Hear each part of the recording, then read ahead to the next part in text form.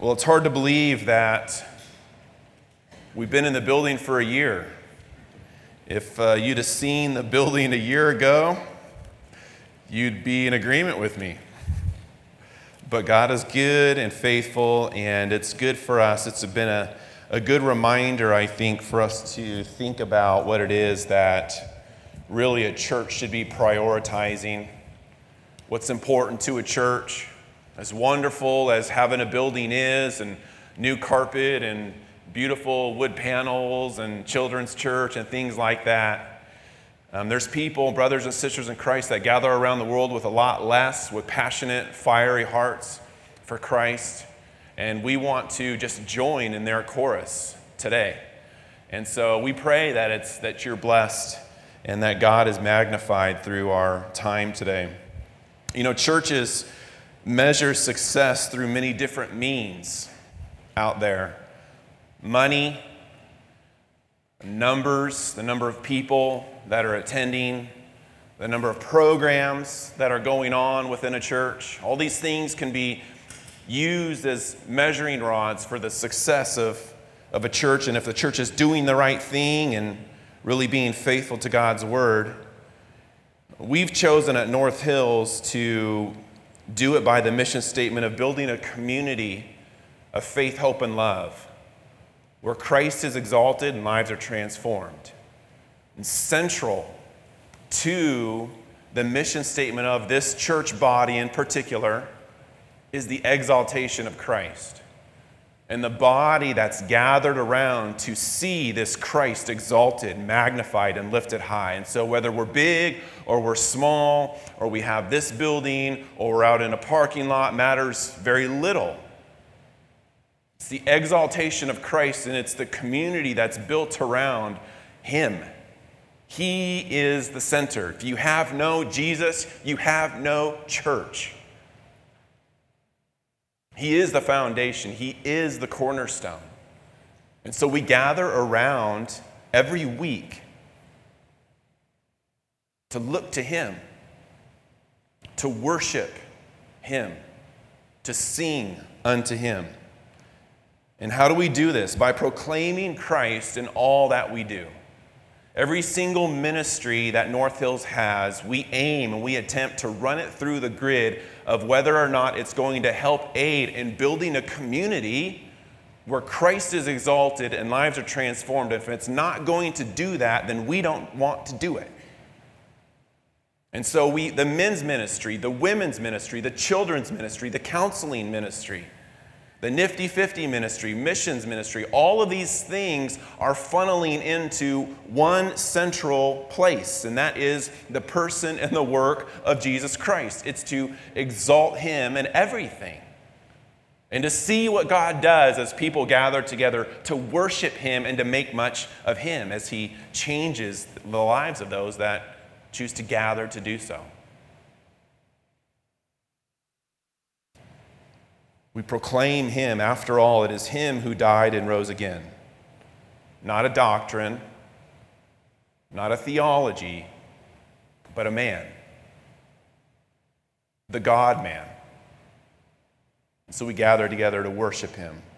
I remember it's probably about 15 years ago, I was invited to lunch by a pastor here in town, and it wasn't very long into our lunch, basically right after we got our food, he kind of pops the question, "So I hear that you're a Calvinist."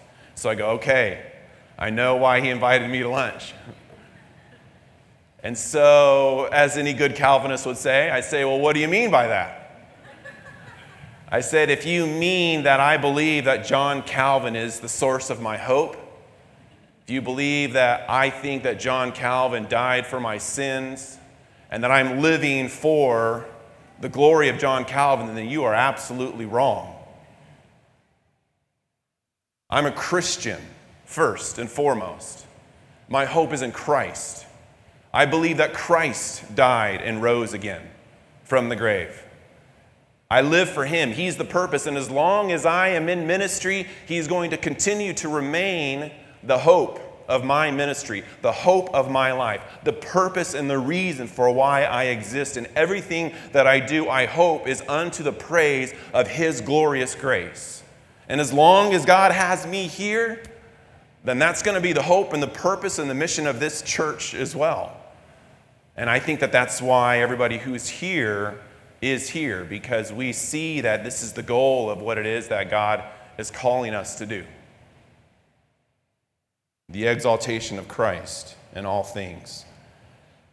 And so I want you guys, if you will, gather together around Colossians chapter 1, verses 28 through 29 this morning as we take a brief break this week from the book of Luke.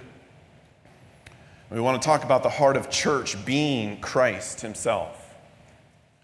And we see the role of Christ in the life of the believer and thus in the life of the church as well. So Paul would write this in Colossians chapter 1, verses 28 and 29. He says, "Him we proclaim,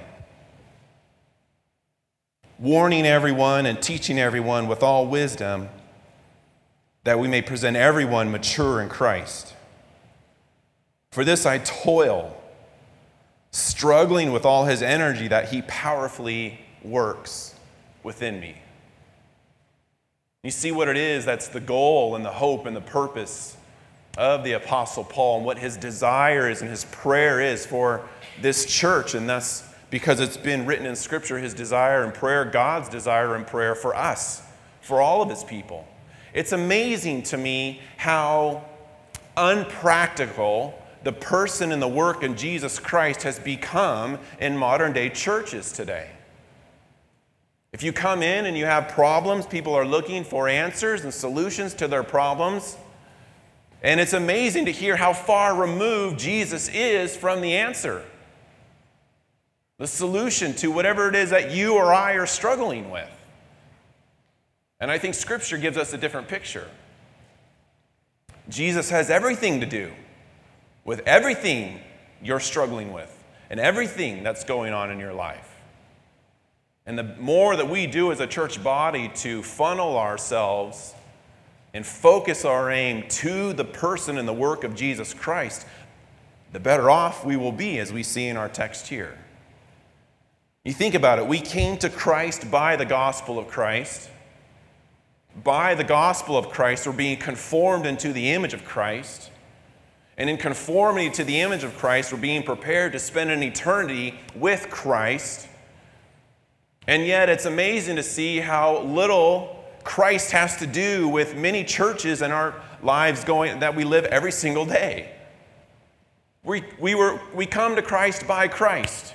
We're conformed into the image of Christ. We're going to spend an eternity with Christ. Why would he have such a small role in the life of the believer? He is everything. He has everything to do with everything that we deal with on a day-to-day basis. No matter what the issue is that we wrestle with, it is an issue that is in competition with the person of Jesus Christ. Every struggle that you have, every temptation that you face, you're facing a competitor to the person and work of Jesus Christ. And the good news is that Christ himself has the power to crush and to do away with all competition. And we look to him to do so. I think of what Paul wrote to the church, the Galatian church, in chapter 3, verse 3. "Are you so foolish? Having begun by the Spirit, are you now being perfected by the flesh?" Are you so foolish in these things that you're struggling with, church? And beginning with the Spirit of Christ dwelling within you and regenerating you, are you now seeking to be made like Christ according to the flesh by some other means? The way from conversion to Christ into conformity of Christ is the person and work of Jesus Christ. Our lives are all about him. They surround him. And this is what Paul's teaching in Colossians 1, 28 through 29. He says, "Him we proclaim."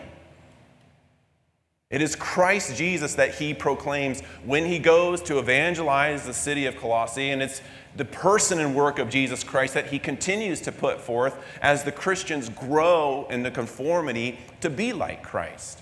He would say in 1 Corinthians chapter 2, verse 2, I decided to know nothing among you but Jesus Christ and him crucified.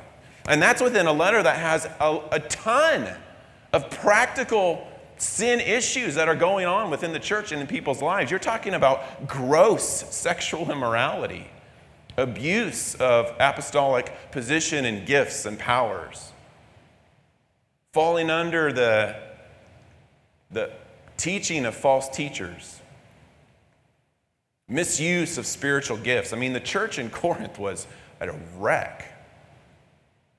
And yet Paul found the person and work of Jesus Christ to be very practical and applicable in addressing all of these issues.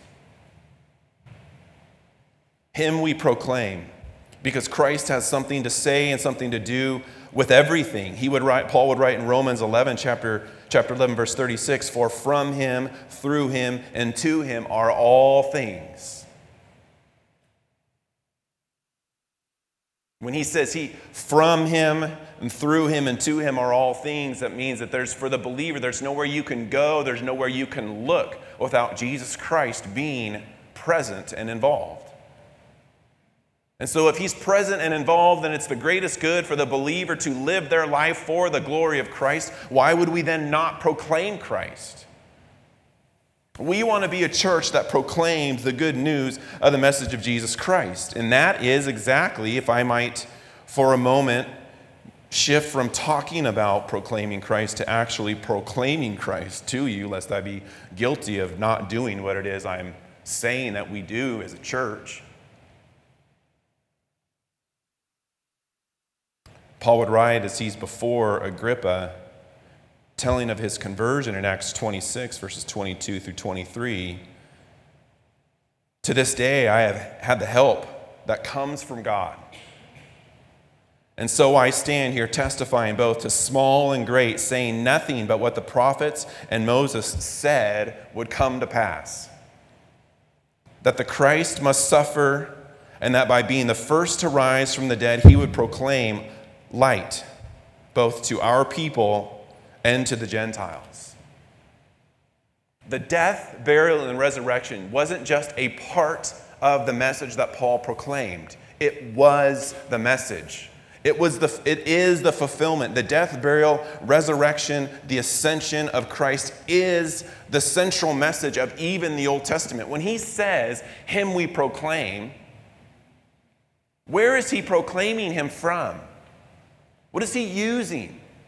What's his curriculum? What's the book? What's the content from which he proclaims Christ? The Old Testament scriptures. We'll see at the end of the book of Luke, when the disciples are gathered together, before Jesus ascends, Jesus is speaking to his disciples before he ascends, and he says this, and then he said to them, these are my words that I spoke to you while I was still with you, that everything written about me in the law of Moses and the prophets and the Psalms must be fulfilled. Then he opened their mind to understand the scriptures. Before he goes, he opens the mind of his apostles, the men who are going to pen the New Testament, to really and truly and rightly understand the Old Testament, and that it all is flowing and pointing towards him. That's where Paul proclaims Christ. That's why he proclaims Christ.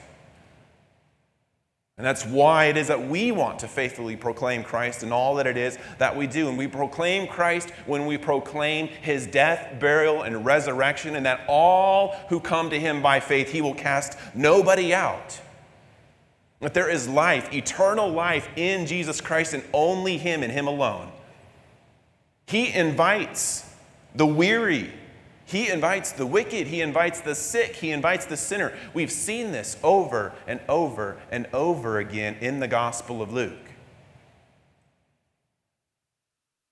And he embraces them when they come to him by faith. And he loves them and he keeps them to the end. And he lives to intercede, and he mediates for the believers still today on our behalf.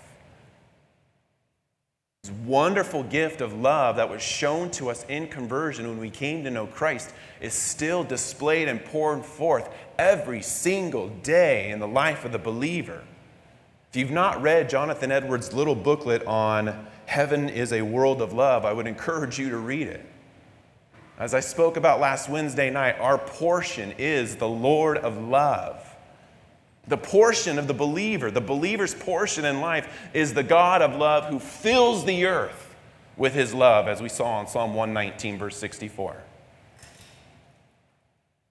This is the great news. Why would we talk about and proclaim anyone or anything else? Why would we proclaim a program? Why would we proclaim a particular ministry? We proclaim our Lord Jesus Christ and him crucified. And how does he do that? He proclaims him warning everyone and teaching everyone with all wisdom.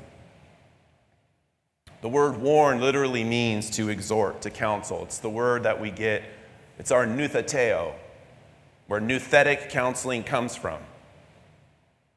We're counseling people, and as people come in and they have a myriad of issues that they're dealing with in life, we want to bring people to the point to where they see that Jesus Christ has something to say and something to do with it. And it's not about escaping what it is that's going on in your life. It's about embracing what is going on and bringing it to him.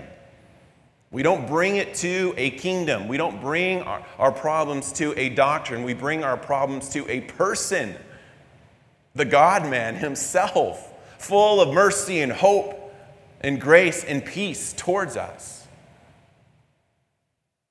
It's him we proclaim. As Paul counseled believers in churches, he's proclaiming Christ. See what it is that Jesus has to do and say about your problems.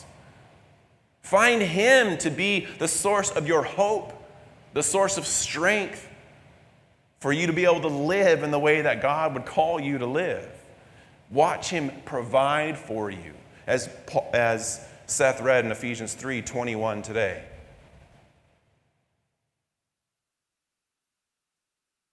Warning everyone and teaching everyone, informing them who Jesus is, teaching them about what he's done, teaching them about what he continues to do, talking about this man that we so affectionately refer to as Lord. And it's in order to present everyone mature in Christ. You see the connection there in verse 28? Him we proclaim, warning everyone, teaching everyone with all wisdom, that we may present everyone mature in Christ. Maturity in Christ comes by proclamation of Christ. Those who are mature in Christ love to hear about Christ. Tell me again, remind me again of the good old rugged cross. Talk to me again. Tell me stories of the good news of Jesus Christ. Remind me of what it is that he does in the Gospels. Tell me again the story of his interaction with the woman who was bleeding all her life and could do nothing about it. Remind me again of the leper that came to him. Remind me again. Tell me the story of the man that was lowered through the roof by his 4 friends in order to that he might come to Christ and receive healing and forgiveness. Tell me again. Remind me of the stories of this God of love who fills the earth with his steadfast love. Let's talk about. I'll tell you what, if I'm sick and I'm hurting and you ever come to visit me, just talk to me about Jesus. Remind me again of his goodness, of his plan, of his power, of his sovereignty, of his wisdom.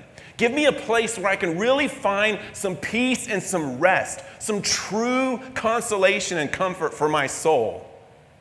It's found in Christ and in him alone. That's why we talk about him. being presented mature in Christ to be like Christ in our affections? Do we love what Christ loves? In our character, are we like character in our Christ? In our service, do we serve in the way that Christ serves? And in our doctrine, do we understand Christ rightly? Him we proclaim, warning everyone, teaching everyone with all wisdom, that we may present everyone mature in Christ. And then we see in verse 29 that this is not just some sort of side hustle for the Apostle Paul. This is not what he does in his spare time when he gets an opportunity to hop on Facebook or Instagram and jot a few things down, a few thoughts. This composes the purpose for which he lives. So what he says, for this I toil. What do you think of when you hear the word toil? I just think of being out in the hot sun in the middle of the summer doing some back-breaking manual labor. And the day has just begun. I know I still have like 7 hours in front of me. Toiling. He says, for this I toil. I toil to proclaim Christ in order to see you mature in Christ. Proclaiming Christ so that people are conformed into the image of Christ is hard work. It takes consistent work, constant application, thinking, desiring, as we're going to see in just a few moments. For this I toil, struggling with all his energy that he powerfully works within me. He doesn't say, I'm toiling and I'm struggling with all that it is that I have. I'm reaching down as deep as I possibly can to pull out from within me that which I need to be faithful to minister to people. It doesn't say that. That'll never do. That'll never work. That never lasts. That is unsustainable. He says, I struggle with all his energy that he powerfully works within me. You ever feel that way? Maybe not in your discipleship of someone else, but just your discipleship of yourself. You struggle and you toil. You see how hard it is to constantly look to Christ. There are so many things that distract us, individually, and then even as a church too. Oh, maybe we should do that. Look at what that church is doing. They're really booming. Oh, look at them. That seems to be real effective. And there's always the distraction, the temptation to be drawn to be doing other things. When Paul says that he struggles and he toils with all God's energy, that God powerfully works within him to proclaim Christ, for people to be conformed into the image of Christ. And the result is a church that worships Christ, sings of Christ, preaches Christ, praises Christ, communes with Christ, is baptized into Christ, and has fellowship with Christ. I tell you what, if that's how people would describe our church, that's a win. That's a win in my book. Those people love Jesus. And they love being around one another and talking about Jesus. And they like to sing these songs about Jesus. And they like to think about Jesus. And they want to be like Jesus. And they want each other to be like Jesus. I mean, that's a W.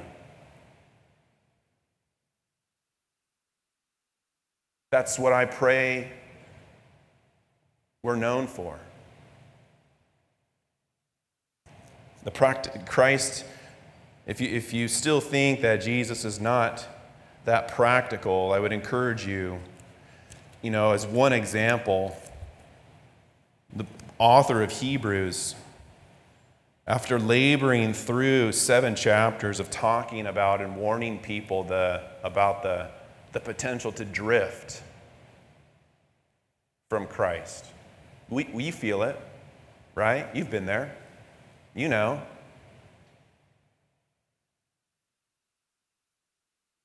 the potential for apostasy, as the author of Hebrews would put it. Laboring with the recipients of this letter. I mean, if you were to boil the book of Hebrews down to one short message, it would be that Christ is better. He's better than the sacrificial system. He's a better priest. He's a better mediator. He's a better sacrifice. He's just better. He's the best that there is. And he's laboring with these people.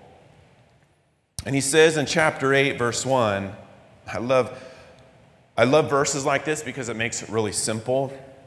Now, the point of what we are saying is this. So when you read something like that in Scripture, you should be like on the edge of your chair. The point of what's been written for 7 chapters previously is this. We have such a high priest, one who is seated at the right hand of the throne of majesty in heaven, a minister in the holy places in the true tent that the Lord set up, not man. The point of what we're saying is this. We have Jesus Christ. He's incredibly practical to every situation. So the question is then, how can we begin to grow in our maturity into Christ or to maintain such a work of maturity? And this is where the issue of faith comes in. Faith is not only the instrument of our conversion and our salvation, but faith is a lifestyle for the believer. The person who is mature in Christ, Paul says, him we proclaim, warning everyone and teaching everyone with all wisdom, that we may present everyone mature in Christ. So maturity in Christ is the goal of proclaiming Christ. Those who are mature in Christ live a life of faith. They walk by faith and not by sight. You learn to let go of the things of this world that you hold on to, that are our crutches and provide for us some sense of stability. And you learn to trust the Lord Jesus Christ more and more every day. And as you do so, you find him to be good and faithful and worth more of your trust. One step and one foot in front of the other. And again, the author of Hebrews has something to say about this. Turn, if you will, to Hebrews chapter 11, verses 13 through 16. 13 through 16, and there are 4 things that I want us to see in this passage that marks the life of someone who's living by faith, who's growing in their maturity in Christ. If you're a believer, you should be thinking to yourself, this is what I need. This is what I want. I want to be mature. I don't know anybody. If I were to poll everybody in this room, I would say, do you want to be immature in Christ? I don't know anybody who would say yes. Oh yeah, sign me up. Immaturity, that's the way to go. Everybody would say, yes, I want to be mature. I want to be like our Lord Jesus. Well, it's essential to maturity in Christ is a life lived by faith. Chapter 11 of Hebrews is a wonderful chapter regarding those who have lived a life of faith. You see actually in chapter 11, verse 26, the practical application of Jesus Christ, even for Moses. He considered the reproach of Christ greater wealth than the treasures of Egypt, for he was looking to the reward. He was able to let go of his position and power and wealth that he had in Egypt because he considered the reproach of Christ more valuable. Talk about practical. But he would write this in chapter 11, verses 13 through 16, and I want us to notice 4 things and then 1 reward. Verse 13, these all died, and talking about those who he's written about, primarily Abraham. These all died in faith, not having received the things promised, but having seen them and greeted them from afar, and having acknowledged that they were strangers and exiles on earth. Those who live a life of faith look in faith on what is to come. See that in verse 13? Not having received the things promised, but having seen them and greeted them from afar. Those who live a life of faith, who want to be mature in Christ, look in faith on what is still to come. Those who walk by faith will die in this life, never truly satisfied. And that's normative for the believer, because this world cannot fully offer you and satisfy you with what it thinks it can provide. And so you will live a life of faith looking for that which is still yet to come. Verse 14, number 2. For people who speak thus make it clear that they are seeking a homeland. Those who walk by faith not only look by faith on what is to come, but they speak in faith on what is to come. You're looking and you see the homeland. You see heaven. You see eternity. And in seeing it, you can't help but speak about it. You talk about that great land. You talk about the celestial city. You talk about that which is still yet to come. And in that speech with one another, we encourage one another to press on, run the race, be faithful, fight the good fight. Don't give up. Continue to press on. Labor like Paul labored, working, toiling, struggling with all his energy that he powerfully works within me. Apply yourself in that way as you speak about this wonderful kingdom that you behold by faith today, which we have not yet received. Number 3, verse 15. If they had been thinking of that land from which they had gone out, they would have had opportunity to return. Those who live a life of faith and maturity in Christ not only look at what is to come, not only speak of what is to come, but they think about what is to come. If they had been thinking of that land from which they had gone out, they would have had an opportunity to return. If your life is consumed with thinking about your life, it's going to be really hard to speak about that which is to come because you're thinking about that which is here. And so we don't focus on what is here. This is, like we've been talking about, this is really the hope of the persecuted church, the hope of the martyrs, that there is something better to come. How do people endure being burned alive at the stake? How do people endure beheadings? How do people endure pain and suffering, rejection? Because that they know that this life is not all that there is. They have their mind set upon something that is still to come, and death is simply the opening of the door and the entrance into that everlasting kingdom of pure joy and love and bliss with Christ.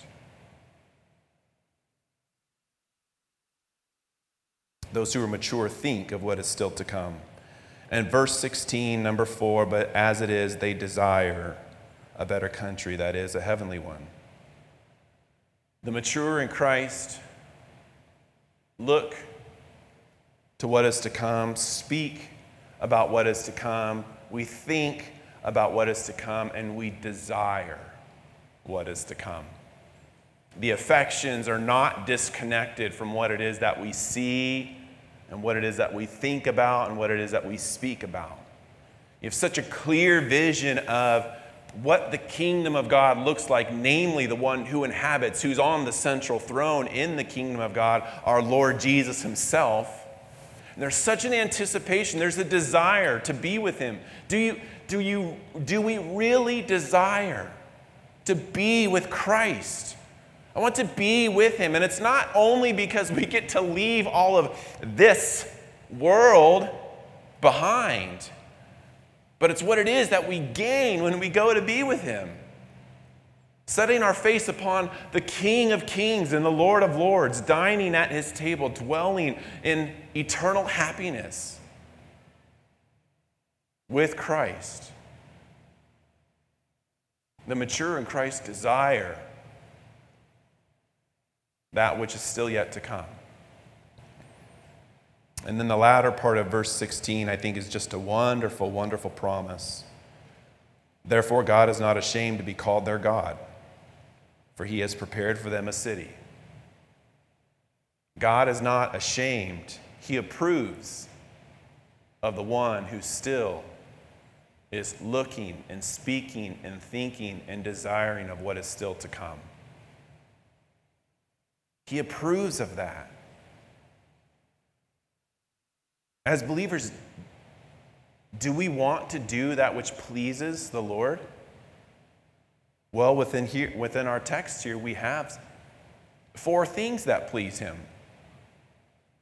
Looking to him, speaking about him, thinking of him, and desiring him. And he is not ashamed to be called our God. For he has prepared a city for us. Isn't that wonderful? I can't imagine what this city is going to be like. We have pictures and glimpses. I mean, all throughout, from cover to cover of our Bibles, we have glimpses of what this city is going to look like. But still, I don't think we can fully wrap our minds around what it's going to be like to dwell with God. It's going to be incredible. I've visited a lot of cities in my life. I've traveled around the world many times. I've seen a lot of big cities. I've seen a lot of really, really wonderful things. And I'm sure many of you have too. Not one of them can hold a candle to that which still awaits us. I'm looking forward to that day. As we celebrate today what it is that God has done for our body in providing us this building, we are incredibly, incredibly grateful for what it is that God has given. But I got to tell you something. I don't look to this building. I don't talk about this building very much. I don't think about the building very much. I don't have like this burning desire for this building. I look for what is still to come. I look for what it is that God is going to do within this building, within the body here, within the people, but in our lives, that God will use these 4 walls and this roof and this floor to do. I look forward to that. I look forward to that which is still yet to come being prized and treasured within the lives and the hearts of the people who gather within this building. That's what I want to talk about. That's what I want to think about. That's what I desire. And I pray that that's what God continues to do within our body as we meet and gather here as often as the Lord will allow us. We're going to, at this time, prepare to take communion together. And we do this every week because it's a sobering reminder of where our hope comes from. What Christ has done, the man, and his sacrifice on our behalf. And if you know him by faith and you're a believer, we invite for you to partake of this time of communion with us. But if you're not a believer and you don't know the Lord Jesus Christ, we would ask for you to take this time to consider what it is that he's done. That there is life, there is forgiveness, reconciliation with God, and nobody else. Your sin has eternally separated you from Christ, from God. But in Christ, he offers full pardon, full forgiveness if you would come to him by faith and confess your sin and trust in him. This communion table and time is a reminder of that. If you're new here, we take communion together. And so I invite you now, you can get up and grab the elements and return back to your seat, and we'll have a few moments of prayer, personal prayer and reflection time, and then I will lead us in our communion together.